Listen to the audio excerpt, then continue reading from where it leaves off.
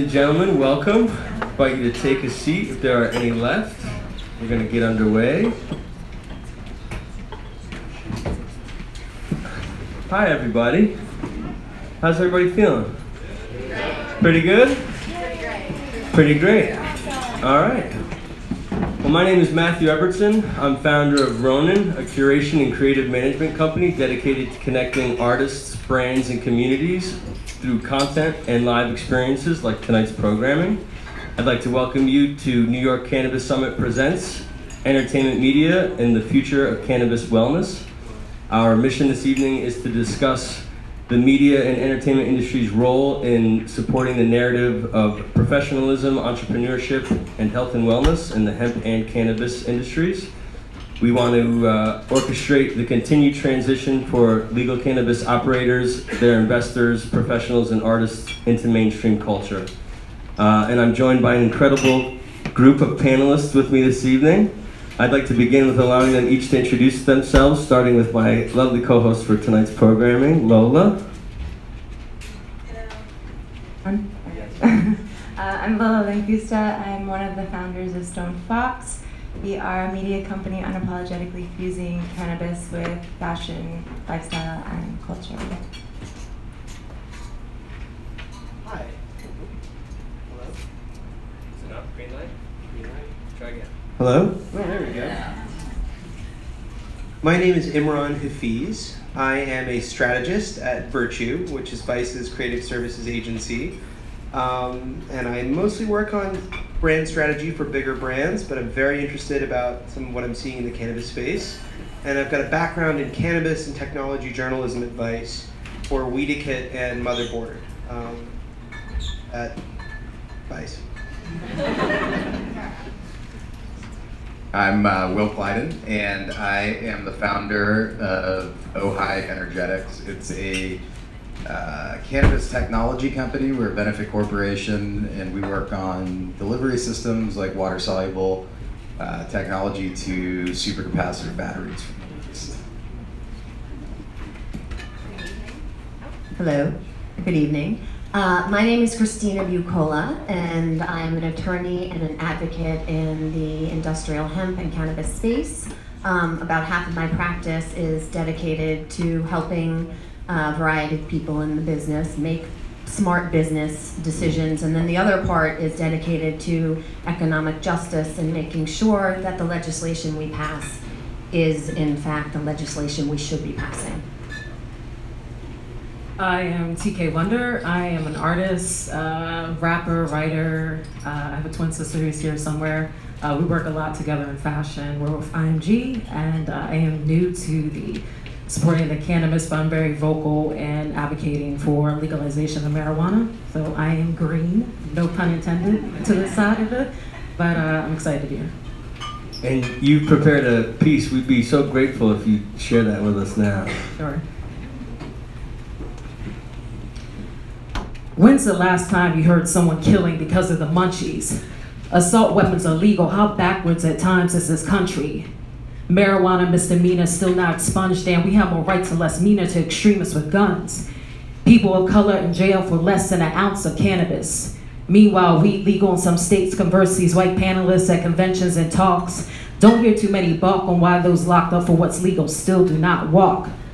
People got records for what is now legal, no, not right. Prison system, big business, profiting off those who not white, even when they paid the price. I'm tired of seeing people of color be sentenced for their race and not just their vice. Bush did cocaine, and yeah, there's evidence what you can get away with when white and rich. Look at the current president. Shit, not my president, fuck his wall. Praises misogynist, but not that man from the Waffle House, James Shaw. Condones supremacists with tiki torches. I'm black, I'm a woman. How could I ever, ever, ever support his choices? And I don't expect concessions from Jeff Sessions. The man thinks people who smoke weed are evil. How backwards is that confession? So we're all supposed to think that Rihanna and Willie Nelson are evil because smoke at their leisure. Some people give their kids cannabis because it's the only thing that stops their kids' seizures. You have people in remission talk about how cannabis mitigates the pain of their condition, and here's old heartless Jeff talking about his derision. Look how politicians act, ignore World War III, possibility, assault rifles and murder sprees, alienating everybody overseas. The minor drug offense go hard like hard with herbal weed. However, want to call it, big business line in these pockets. Government made it legal, finally figured out how it can make a profit. Shit, not a profit. Can see this coming a mile away. Injustice of it all, fuck it. I'm gonna go smoke a J.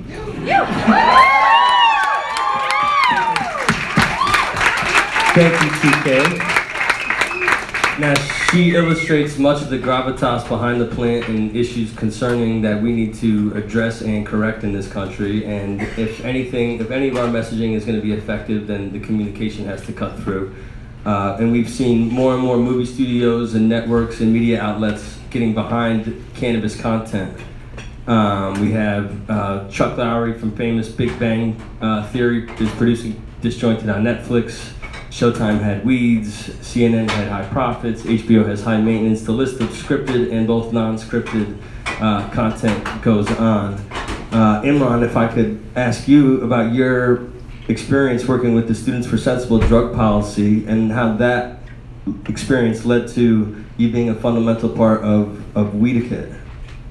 Yeah, well, Cristina Buccola, the host of Weedicate, was supposed to come with me tonight, so is he apologies here? for not making it. No, he had a family issue to deal with. But I basically he would corroborate this, but I basically got a job by smoking weed.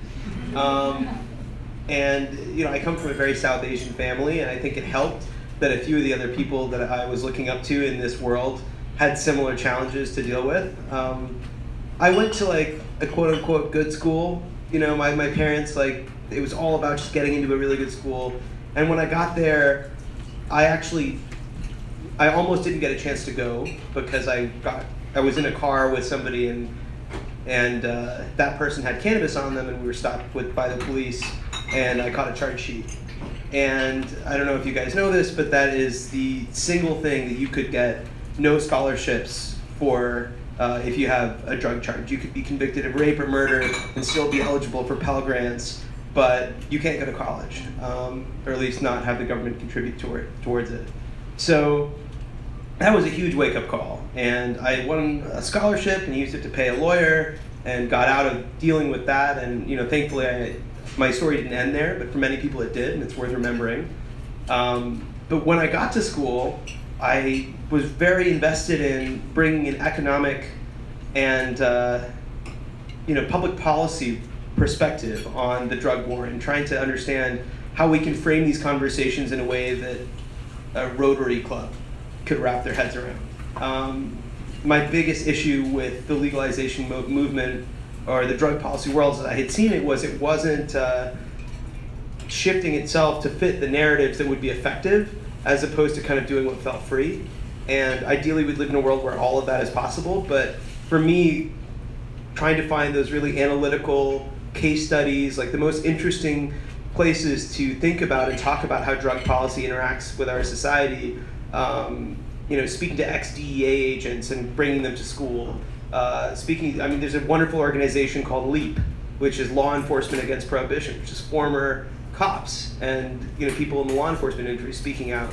It's like these are the arguments that I was interested in promoting, and at the same time I was interested in working in public policy, and I happened to be reading Weedicate, which was a column on Vice long before it was a show or even a video documentary series, and there was an article about how the author, who wrote under a pseudonym, couldn't find weed on tour when his punk band went on tour.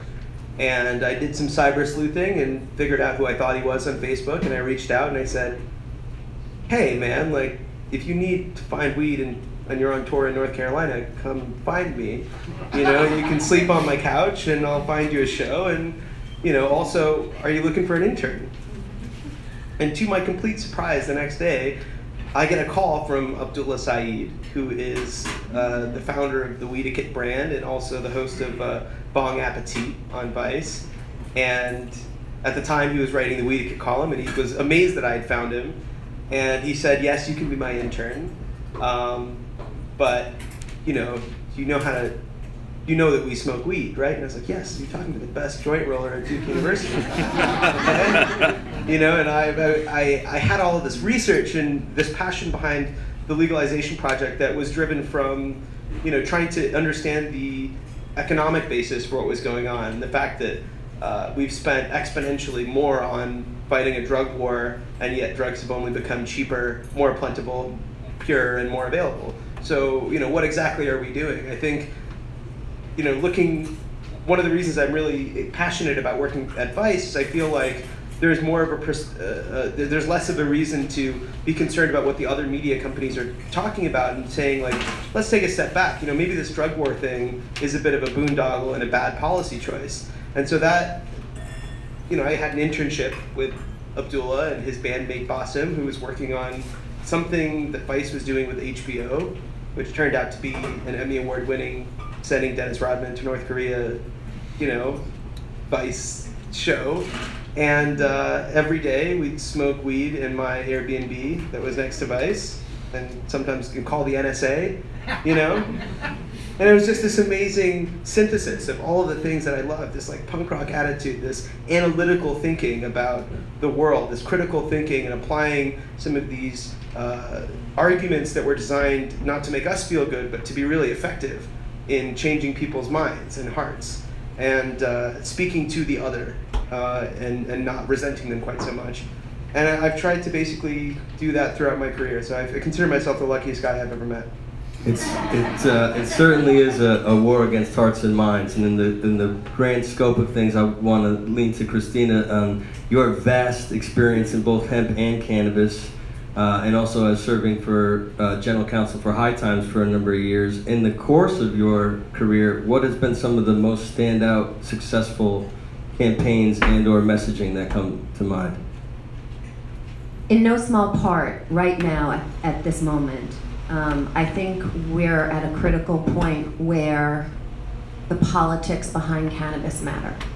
And if I may, just if we look at cannabis and industrial hemp from a legislative standpoint, which is really boring, I'll try to make this short and interesting, and we just zoom out at 30,000 feet, what we see is that most of the legislation that's being forwarded at our federal level deals with either states' rights or some other kind of economic right, an economic right to treat a cannabis business so that it doesn't have the hardship of 280E, which is the section of the tax code that wreaks havoc on most cannabis businesses, or that cannabis businesses can access banking. That's a problem for me because I think cannabis legalization, first and foremost, is a civil rights issue. And we need to look at what has been done to communities over 80 years of prohibition that is based on utter bullshit, if I can just say that. So we need to not stop taking this from a position of economics. Economics will come, but first and foremost, we need to start thinking about this as how do we make sure that we build a cannabis industry that is inclusive. And those people who have been shut out and now are the bargaining chips in the horse trading that's going on in federal legalization, and aren't the ones with the deep pockets for the lobbyists to say, no, we have to make sure this makes it into our legislation. So this is the kind of part of my practice that I love, because no one pays me to do it, so no one can control my words, right? And I'm gonna be there on record, and what I'm seeing now is with branding, some of the most powerful branding I'm seeing is around those people and those brands that are really taking stands.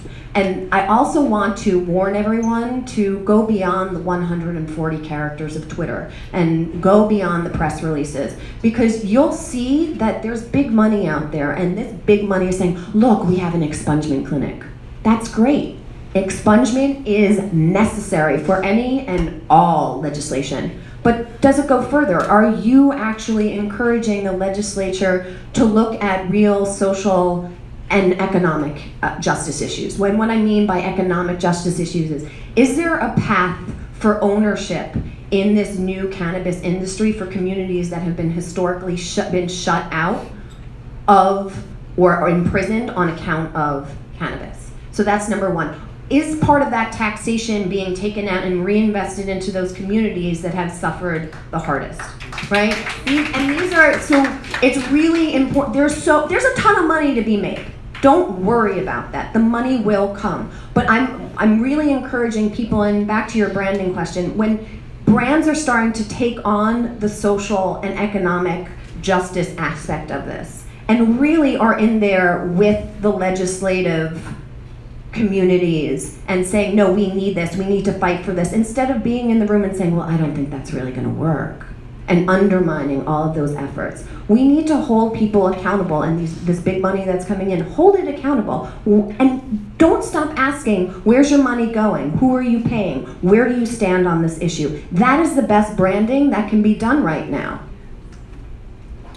That's what I have to say about that. Yeah. Well, and speaking of brands, Will, I direct this next to you. If you'd educate us a bit about the Ojai philosophy, and also speak to how having athletes, celebrities, and members of the entertainment community on your board have impacted your brand's growth. Awesome. Check. You. So, yes, to everyone, it's critical, and I think with this plan in particular, it literally has been with us through every iteration for millennia, in different situations, and it's been a relatively short but detrimental and deadly period of systemic racism policy driven by big business out of fear of essentially what happened with William Randolph Hearst. He owned the lumber industry. At that point, there was not an efficient means of making paper from hemp that could compete with lumber. And in the 1936, the U.S. Department of Agriculture figured out how to do it. And so they partnered up with Asslinger and DuPont, and they said, how can we take something that's been part of, for millennia, culture's commonality, ubiquitous, and make it illegal, and it as well. Essentially focused on racism and fear, and used that to create the best propaganda campaign and media campaign I think ever really pulled. And so the impetus. So with this plan in particular, I believe it's a feminine energy. Primarily, and she's the plant of abundance, and so she's also a warrior. If you're looking at plant medicine, and she stings people, and if you're doing it out of integrity. So I think there's a beautiful kind of mechanism, and we're going to see that to address a lot of these people who are jumping in, and all they're caring about is the bottom line. It's not the essence of, and it's not going to sustain. But it's crucial to be vigilant and to take action, like you're saying, to ensure that the right groundwork is being laid in this emergent economy, and next iteration of her coming back into the scene. So I founded the company as a public benefit corporation. The impetus for starting it was I was looking for high CBD, and I thought I had to get it at a dispensary. I Googled it and saw it was on Amazon, and I was like, it's CBD on Amazon. This is 2013.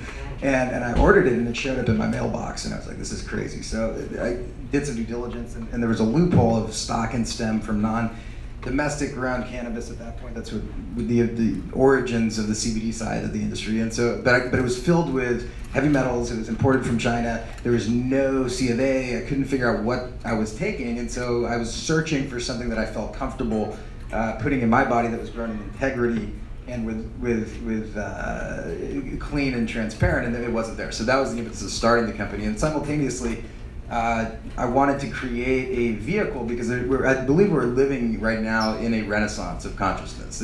We've got more convergence of edge and multiple different paradigms coming together than ever before through the internet, and I believe we've hit a critical mass, and so everyone is beginning to wake up and hunger for this next iteration of symbiosis as opposed to parasitic consciousness, and it's vital for us to continue to live, and I believe it's inevitable if we continue the path that we're on to do properly. But we need to stay vigilant, right, and have fun, right. So it was created as a public. So I wanted to basically. There's all these amazing ideas and visions that people are having right now. Yet there was. I wanted to create a vehicle that would be beyond just economics, but to also generate economic flow, because money is energy. to then be able to pipeline that into systemic vehicles for change and symbiotic iterations of the next level that everyone is collectively, not everyone, but majority, I believe at this point, at least in their unconscious, is dreaming of. Yeah. But we got to take responsibility for the image and the messaging that 100%. we want to see. And to hear people talking about the necessity and the hypocrisy of people coming in based on a artificial systemic racism that's made up, that has specifically generated money by incarcerating individuals of no risk to generate slave labor, essentially, right? And so many are now, this very people who were pushing for that are now seeing the economic drive and wanting to get in. But at the same time, because of the internet, we live in such a fascinating time where we can now counteract that and be extremely poignant. And so it's vital, right? And so that's, and so part of it, from the beginning, getting into this, I was aware of that, and so when I find the right group, and it sounds like you're sitting next to me potentially, I wanted to pipeline capital that we generate specifically to go to criminal justice for people incarcerated, particularly people of color, for cannabis crimes, because I do not think that it is, as you said in your flow, it is not. It's just the right thing, and it's vital to actually come forth and go into the next symbiotic stage. We can't move forward until that. Absolutely cannot. And you can't change something unless you accept it exists. And that's where people are. It seems like we're going backwards, yet I believe we're just moving on a spiral, and it's going from being hidden to going out into the surface. And so it's just when you start a detox, the toxins are buried deep within, but as you start to get healthier, they start to move to the surface, but it becomes louder, and you feel it more, and you think you're getting sick, but in fact you're actually moving towards health. And so now is more than ever we must be vigilant, because it's dangerous, right? But it's in the surface, but it's actually treatable. It's not like what we're seeing in this realm and geopolitical scope right now. It's not. This stuff has been there for people of color. Like, it's not like it's and everyone, socioeconomic warfare on every level. From we are at a transitionary point, right? But it's not that it's new. It's that people are becoming aware of it, and it's coming to the surface, which means now is the time to act and address it.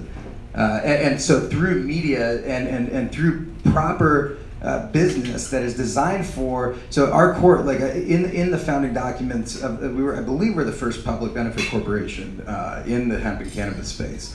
And so in the core charter, we wrote that we are bound legally to be of service of all life, including the planet, through every project, venture, pathway that we take, period. And so I believe that is the future model of where people we will not make a decision based on, we're not legally bound if we went public, but we're probably going to do an ESOP. But anyways,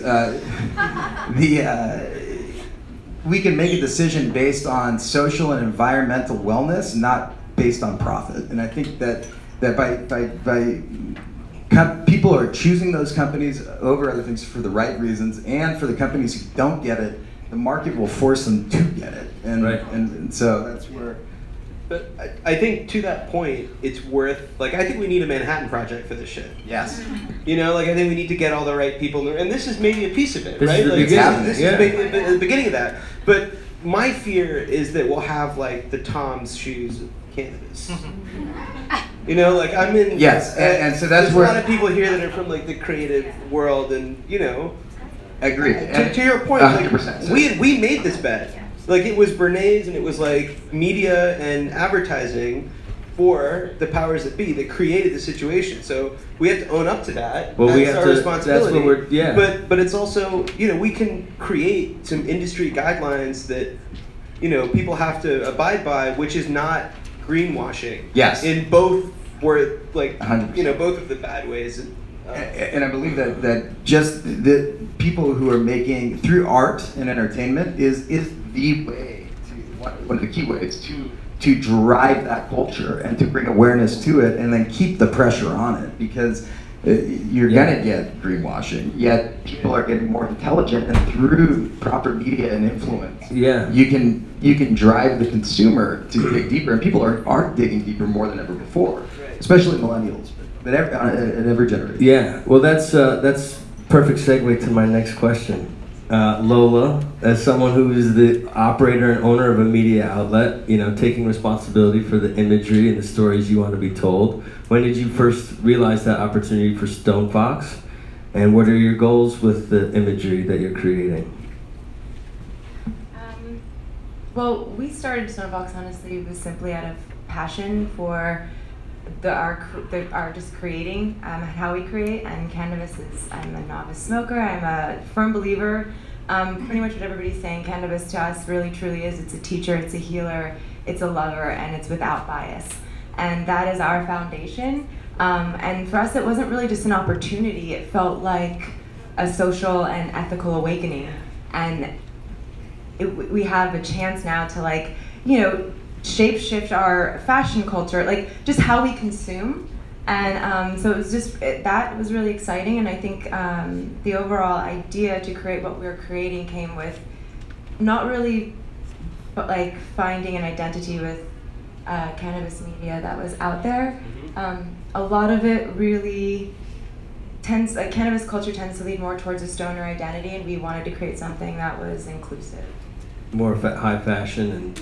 It's not really even just about fashion. I mean, it's beyond that, and we're gonna get there. It's just, that's where we started with what we had. Sure. But no, it's about it's about opening up the conversation and making people curious, because we want people to get curious about cannabis and all of its healing benefits, because it's an awakening. I mean, people need to know.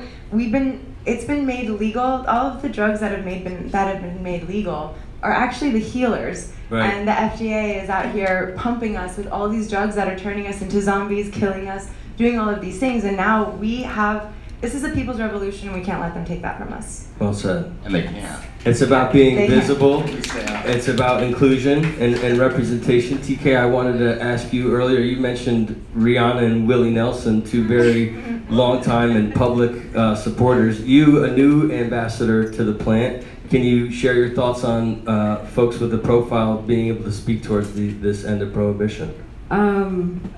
First, let me just say yes, yes, yes, yes, 4 yeses for everything that's being said up here right now. I think that I like the idea of people being vocal for the legalization of marijuana, but I like to see the other side of the conversation where we address the dichotomy between people who legally sell and grow and those from marginalized communities that have records for selling and growing something that's legal now. That always should have been Proposition 64, you guys probably know it. Proposition 64 in California, they have provision that people can seek to have their records expunged. But San Francisco district attorney has said that he was going to have an automatic expungement for people that had marijuana misdemeanors and look into reducing sentences for people that had non-violent drug offenses. If people don't know, it's a costly and timely process to have your record expunged. So, in my opinion, these people just need to have their records expunged automatically. The first 6 months, my mom lives in Nevada, so that's the reason why I know all this.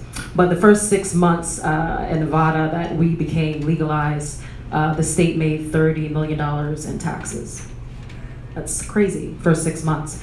So the government's finally figuring out how that they can profit off of it, and at the same time, they're profiting off the prison system, keeping people that have records for non-violent drug offenses, for less than an ounce of cannabis. There's people in jail. This is a reality. So I think that when people support the cannabis, I think that we need to have these conversations. That's why I love to hear and agree with everything that everyone had to say, because I feel like that conversation is not prevalent enough. So when people do support it, I would like to hear more conversations like this. Yeah. And it's also really quick, it's also more than just being expunged for cannabis, because even when they put you out and it's still on your record, the system is set up to fail. it's set up to fail. So if you miss your parole or anything like that, I mean, it's just Cash bail. You're getting back. You're being put back in jail for literally never needing to be there in the first place. So it's just keeps going on, and It's just so until we bring each other together and educate and have the ammunition to make policy change, right? It's like our goal is to reverse the stigma that has taken 80 plus years of effect, and how do we get to welcome communities who have not only been persecuted but also alienated because of this plan. I think again that's the responsibility falls on not only ourselves and the members of our communities respective to whatever industry we participate, but in sharing this information to the general public so that we can also now be empowered when we leave here to know the differences of the stories that we're talking about and the things that we're sharing. If I could just say one more thing about that. Everyone in this room is some kind of cannabis ambassador, otherwise you wouldn't be here.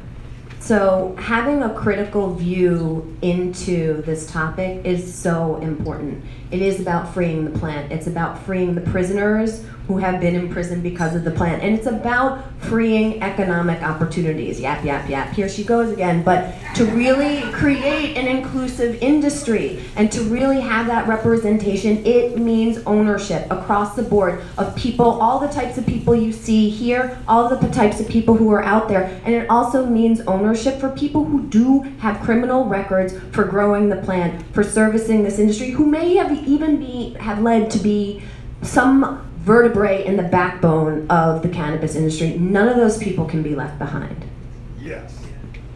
We can clap for that. You can clap. We Yeah. can clap for that. And one thing today. I want to vote.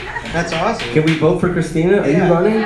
I'm not, but I want everyone to be really, really awake about the legislation. For example, here in New York, we have a great piece of legislation that really can set us apart. I mean, this is something that makes me proud to be a native New Yorker, right? We have something called the Marijuana Regulation and Taxation Act. And this has some of the most comprehensive programming about community reinvestments acts from taxation, which will be on a grant program from those communities who say, my community needs this. Yeah.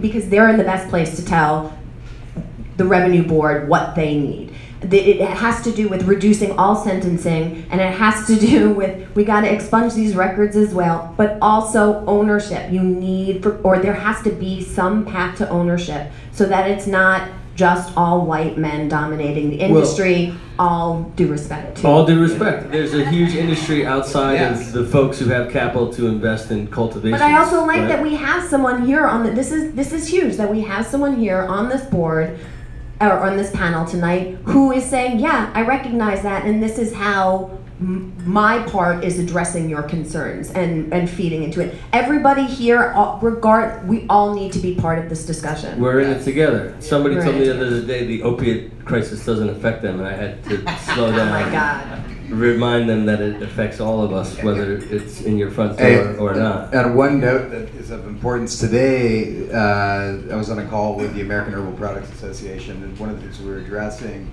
is in the current iteration of the Farm Bill. I wrote an op-ed about this. Perfect. Thank you. We need to get. So for those of you who don't know, the Farm Bill in 2014, it actually. All right, we're not gonna go down the CBD rabbit hole. I actually charge for that. I'm gonna give you a 90-second But timer. in any event, in the 2018 Farm Bill, there is this legitimization for industrial hemp. There is a small caveat to that says, hey, by the way, if you've ever been convicted of some kind of drug felony, you are not allowed to participate in this industry. Meanwhile, if you've gone and you've committed some kind of crime, if you've killed someone, if you've raped someone, if you've done a really heinous act, go ahead, come on in, process and cultivate. But if you have a drug conviction, felony, thank you, a drug felony on your record, you're out, can't participate. And so additionally, they're going to be amending the U.S. Like a different act that will not be up for review until 2023. And so the issue is behind, essentially directly from, and it's beautiful to see, you've got Mitch McConnell and Chuck Schumer smiling and laughing about coming together to pass a bill to grow hemp everywhere. And it's a catalytic plant. And that is progress, to see people coming together from both sides and enjoy. Now, that was not there until Senator Grassley came in. And so essentially, they call it the sausage making process because it's gross, but there's certain things that essentially from McConnell's office and Schumer's, they're saying that they cannot, if they want to pass it, they will not be able to pass it without that piece. And so we've come out and people are like, well, we don't even think it's going to make a difference. And so we made a vote. And I said, no, it's vital that we at least take a stand and come out and raise the alarm bells. If we cannot change it, and this needs to be a concession, but and essentially they're saying that they're going to pass it.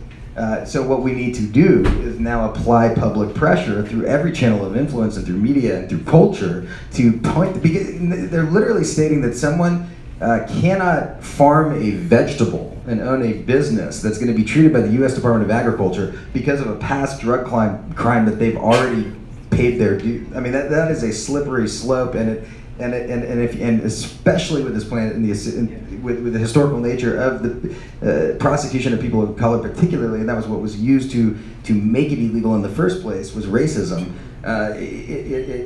We need to jump on it, even if it doesn't change in this first iteration, like now. And so different channels, wherever you have that reach, it's vital to reach out.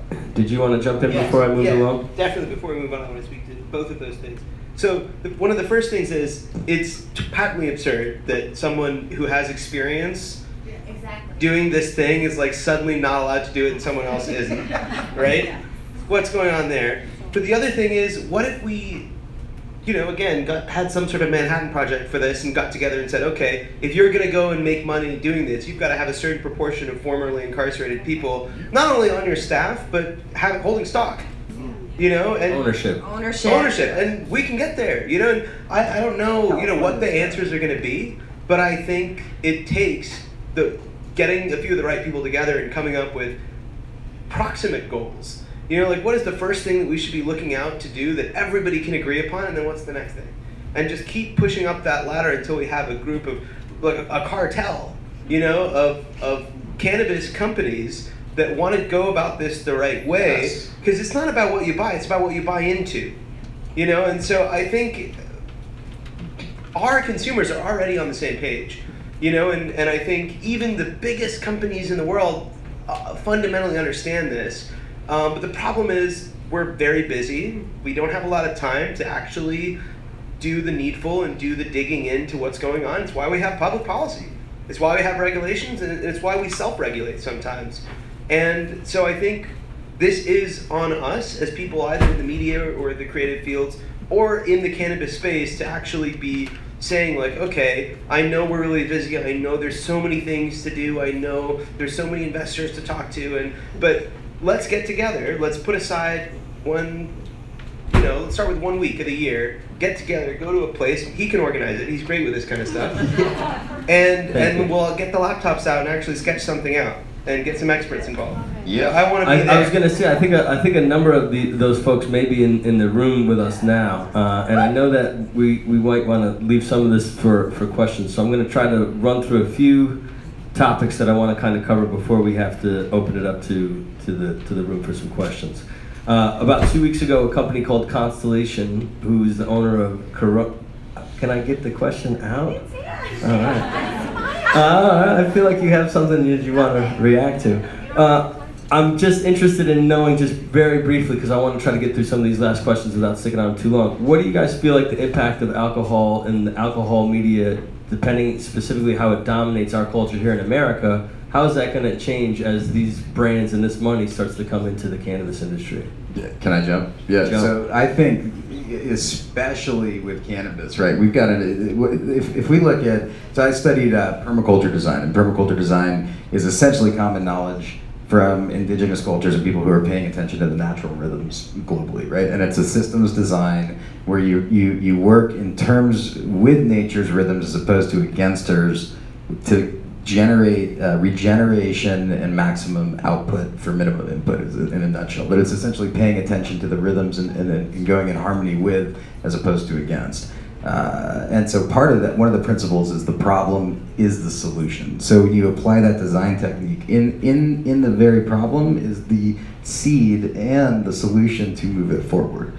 And so looking at it from that perspective of okay, had we not have had the prohibition, none of us would be talking here today. It would be all patented, all Bayer, Monsanto owned, genetically modified. 70 years ago. Done and dusted. Right. There would be zero innovation, and there would be zero cultural drive. So the unique, I believe that plants have intelligence, way more than we can comprehend.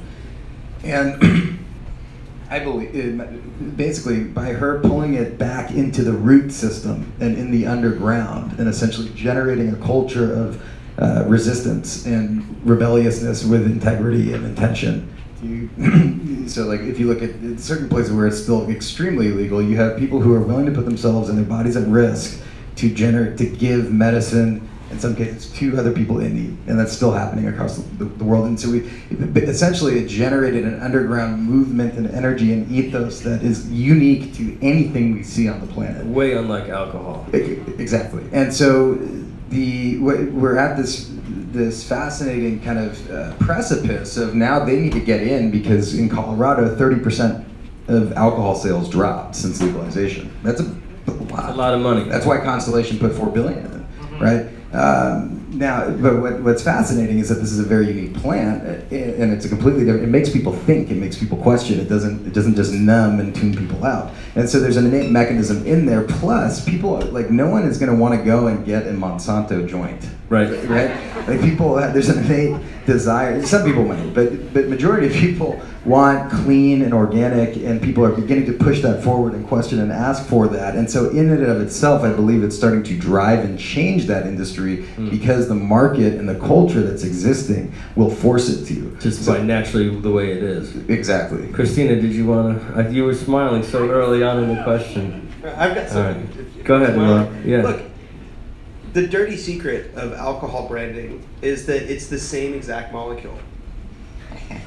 Like I work with a lot of alcohol brands, and they invest millions and millions of dollars into convincing you of the notion that tequila makes you crazy and wine makes you relaxed, and like it's the same thing. It's the exact same thing, and they've done all sorts of cool double-blind studies that actually test out this notion. But so much of our understanding of any sort of physiological chemical is our left brain sort of interpreting what's going on and post-rationalizing how we feel about the whole process. And there's so much money involved in convincing you that these things are different when it's the same thing. But the funny thing is, people have this view of cannabis that it's one thing, when it legitimately is lots of different things, and each one of those could be branded as any number of different things as well. So it's a bit weird and meta when you think about it that way, but it presents such a unique opportunity for growth on an economic perspective that's one of the, I think that is the tack to solving the civil rights problem. I love the way that you phrase it, the problem is the solution. We have the situation where the tech companies have done some really amazing things. They've had ridiculous growths, and secretaries are walking out with billion-dollar exits because they were in at the right time. I don't think that'll happen again in America. Because now if you're a tech company that's doing something really disruptive, you'll get bought out, and that's success for you. But the way that these companies got to where they were won't happen to them, I think, in the same way, because they are looking out for that. But cannabis, I think, is one of the only opportunities where it's illegal, and it has been illegal, and it's been the largest cash crop, more than every other cash crop in America put together. Despite that, so holy shit! Like there's so much money going around that, in my opinion, the only brands that will succeed in the long term are the ones that have like real restorative justice baked into them from the outset. And so if you are involved in the cannabis business, and if you are working on a startup or whatever it is, no matter what scale you are, it can't be lip service or like the whole Tom's bullshit. Sorry if you're here, by the way. Or to anybody wearing Toms. Yeah, well, you guys know what I'm talking about, right? Do you? No? Do it quick. Do it quick. I'm gonna do this quick. Okay. So Yes, thank you. I gotta keep a timer. You gotta do it quick. Got it. I totally agree with you, and we want, but that's aspirational, right? That's hope, and you can't start or base any kind of strategy on hope, right? This is actual education, and so the way to do that is to actually codify it in legislation and in the rules. That's where we need it. We can be 100%. I'd Just wanted to add I'd that. say both, right? Yes and. Like legislative push, culture push. Absolutely. Yeah. But what I'm saying is the culture push, I love that everyone's here. There's more of a culture push than there is a legislative push. Correct. So How do you how do mix we that match up? Yes. The like you guys, I'm nobody. I'm the least interesting person on this panel. But everyone here has like a gajillion followers. So you could be like, hey, the next time you go into your dispensary, ask how they feel about this law or about this program. And people will listen to you. So that marriage of culture and questioning and education to get us there legislatively, I think that's your Manhattan Project. Right. TK, did you Okay. want to? Just jump in here and say that being super informative is being very way more- interesting. Thank So you. you shouldn't sell I yourself was short. gonna say, way more interesting than a picture. She's been dying to use that line. I am. I've actually been testing it out for like 24 hours. How did it go? All right. How are we doing on time? We got 10 minutes. All right. So before we get to, does anybody, just by a quick show of hands, does anybody have any questions? Are there any questions in the audience? There are. Okay. So before we get that, I want to allow you guys have some closing statements or some closing thoughts if you wanted to do that. I also wanted to thank everybody for being here. There is a raffle that we're going to give away some items on the roof after. If you can sign up in the back, it's through Baker. I want to give a shout out to Baker. I want to give a shout out to Rico. I also want to give a shout out to the National Diversity Inclusion of Cannabis Alliance, which is a group that he's behind. So when we're up here and we're talking about like, oh, these things, well, what does that mean? Where can I follow up with some more information? There are plenty of these organizations who you can donate your time and energy to in making a change and a difference. There are gift bags in the back. If you haven't gotten one, make sure you do before you leave. And before we open it up to questions, I'll just allow you guys to give a closing statement or thought, and then we can let the audience have at you. No pressure. Yeah, you can start. No, I think just, well, for us, more or less, and I think for everybody, it's just really identifying who you are and what you believe in, and sticking with that no matter what. This, again, I can't say it enough. I really do feel like this is a people's revolution. We have an opportunity to literally change the way that we consume and just live our lives for the better. We all have the opportunity to operate at the highest level of being, and now this is a big awakening for us, and cannabis truly can help that. I firmly believe that. So I'm just grateful to be a part of this industry, and wherever it takes us, And she's gonna regale us with some of her famous DJing on the roof later, so don't miss that. I'll be on 10 to 1 for those that stay late. Imran? Thank you so much for having me and for bringing us all together. I sincerely think that we are living the most exciting time that there is to be alive. You know, this man, before we started, gave me some drops from a thing, and he's, like a Willy Wonka of... Yeah, actually caught my Ojai are in nerves. all of your gift bags, by the Meets way. Elon Ojai Musk, products are in all the bags. This is... I think that I'm the luckiest person I've ever met, because I just think, I couldn't have imagined being here. And someone please take a picture so I can show my mom. Has anybody... I told you. Yeah, we got it. But genuinely, I really think this is how we're going to do this, is by creating these little pockets of change that, and I don't want us to leave feeling good about what happened tonight unless we've got some action items and next steps, and you meet some people that you're gonna work with, and so I certainly have my work cut out for me. And email me at imran@vice.com if you want to connect. Thank you. Will? Yeah. It's truly beyond words exciting. Like what we're experiencing a movement and an unfolding, really not seen before, because now we live on a more interconnected planet than ever, at least through physical technologies. So I 100% stand with, like, mirror everything y'all are saying, and like cannabis, I believe, is one of the most important catalysts to getting from a parasitic paradigm into a symbiotic one, where everyone is living in a regenerative manner together with equity. And what I find kind of beautiful and poetic about the plant is when you have we have this system. Every vertebrae has a system called an endocannabinoid system, and it's a terrible name, but essentially the system's job is to regulate homeostasis, which means maintaining balance and harmony with all of the separate parts as a one unit. And that's literally the function of this system for our body. It's arguably the most important system because it literally has receptors in every system, including down to the mitochondrial level and cell level. But it runs the show, essentially. It's the conductor for the body symphony.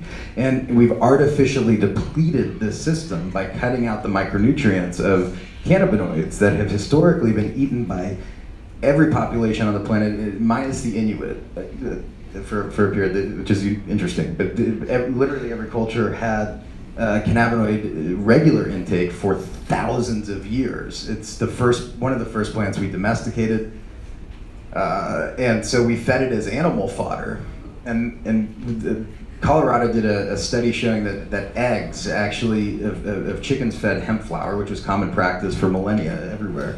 The eggs have up to 1% CBD content, which is an astounding amount of cannabinoids. So we've literally had these dietary intakes for millennia to feed the most important system of our body, and we artificially cut it out in the 40s.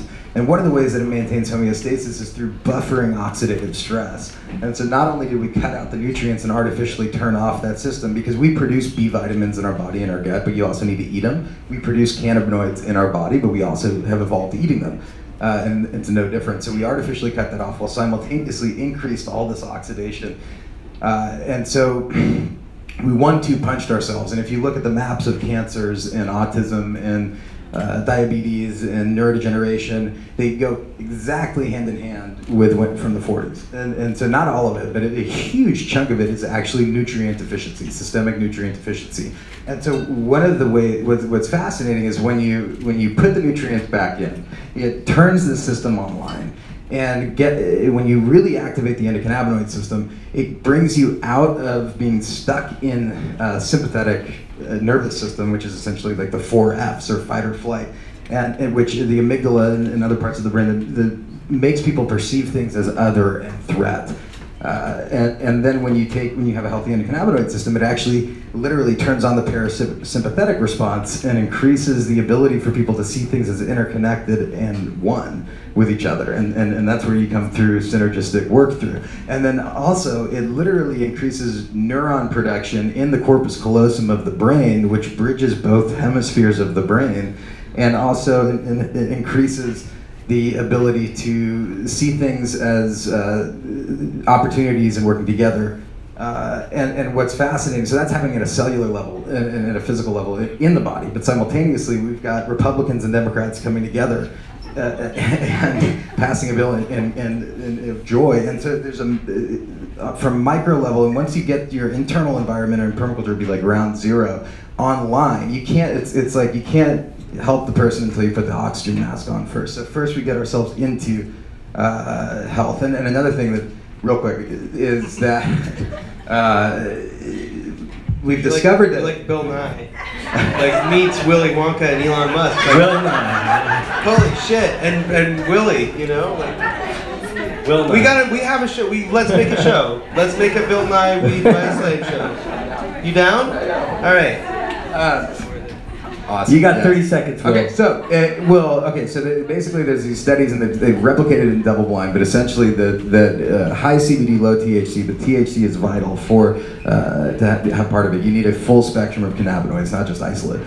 It's the symphony, not just the trumpet section. But essentially it will trim out selectively neural networks associated with traumatic stress and addiction. Addiction and traumatic stress are inherited through epigenetics, as well as basically the negative feedback loop that you were talking about is when it was part of it. Is that essentially we've artificially created these negative feedback loops of trauma And cannabis, when you get the endocannabinoid system online, can actually cut those neural networks selectively out while increasing neurogenesis to repattern the brain and rewrite the consciousness to then jump from a low energy feedback loop into a symbiotic one where everyone comes together. And we're working on, we've got the technology to help accelerate that. It's a miracle. Cristina, no pressure, backing that up. How do you follow that? So Quickly. That is the best answer on this panel this evening. To Matt, thank you for really putting this together. You're welcome. You really do pull an incredible group of people together that you're not going to find. Thank you, Lola, for putting this together. Yes, thank you. Thank you. This is not a panel you see every day, so thank you to the both of you for putting this together. I just want to remind everyone here tonight how infinitely powerful that they are. And they are now a resource for education to go out there and teach more people about cannabis and what's at stake. And I want to reiterate that every legalization matter is wonderful, but there are some non-starters, and those non-starters ad nauseum, again, are expungement, ownership, community reinvestment. And without those three things, we shouldn't even be talking about cannabis legalization. So I'm going to leave you with that tonight. Thank you for being here. TK, you started us, you might as well end us. I would really like to see the stereotypical notions and antiquated associations with cannabis be eradicated. There was a study done that showed black people are 4 times more likely to be arrested for marijuana possession than white people, albeit the use is equal among the races. So I think we have a lot of work in changing the perception and the way that people view cannabis, and also recognizing its medicinal properties as well. There's a young lady named Chelsea Leyland, and she's talked a lot about marijuana and epilepsy. And I know that for some parents who are going through that, cannabis has been a tremendous help to them, and it's the only thing that's helped their kids' fits and seizures. So I think we just need to change the dynamic and continue to have these conversations. And thank you for having me. And this is like really a learning process listening to everybody. Awesome. Well, thank you very much. I just want to say really quick, with bringing up Chelsea Leland, one of the mothers, and I can't remember the son's name, but he was having over 100 seizures. Billy, thank you. And the government literally took the medicine away and said she could no longer give cannabis. And she said, I'd rather watch my son live illegally than watch him die legally.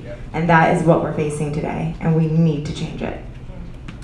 That's it. Yeah. So we've got about time for 2 or 3 questions. So if there are any, Rico, I'll let you set it up. Should I bring you the mic? Yeah, I can do that. What's up, everybody? My name is Rico. I run Baker Technologies for all of California. First off, I want to thank all of you guys on the panel coming out from Los Angeles. You know, Lola. It's very, very, very refreshing to hear you guys talk about social equity from the jump. My organization, National Diversity and Inclusion in Cannabis Alliance, that's our goal, to bridge the gap, the economic and the educational gap between the black and brown communities and the white communities. I was speaking with a couple of people this evening. Really quick, I'm just glad you said black, brown, and white, because a lot of the dialogue is black and white, and I think we need to change. We got to just change the way we talk, or else we're going to just be repeating history. 100%. So between the 3-strike law and the illegal war on drugs, we've lost 3 generations of black and brown men. It's real, right? So I really, really appreciate you guys leading off the conversation with that. Just want to say how refreshing it is, especially. No, Will's the only white guy out there. We got a token. No, but in reality, we've had legal weed in some form in California for 22 years, and we don't have that shit. So that's how real the shit is. It's real for me to come out here and see that. All right, and so just want to thank you guys for that. Then also, I was speaking with a couple of people tonight. So California, we're kind of in our terrible twos in the industry. You guys are still in the womb. You guys are still kicking in the womb. So what is your plan to make sure that some of these ideas that you have get put into legislation? Because I go to every city hall meeting, I go to all these rallies, I organize a lot of stuff through our company Baker, but it's tough. How are you guys going to get through to the communities of color when we've had the rugs pulled out from underneath of us? All right, so big thing, Lola, in California, real quick, LA is not the second largest city in the nation. It's 92 cities smashed together. Yeah. So what's crazy is, the Chronic, the album Dr. Dre, right? Compton did not pass legalization. They're missing out on the economic boom. How are you guys going to help out those communities? So, in New York, there's a group of different organizations that all work together for legalization, and one of the main organizations is Drug Policy Alliance, and they have been instrumental in this. So it is,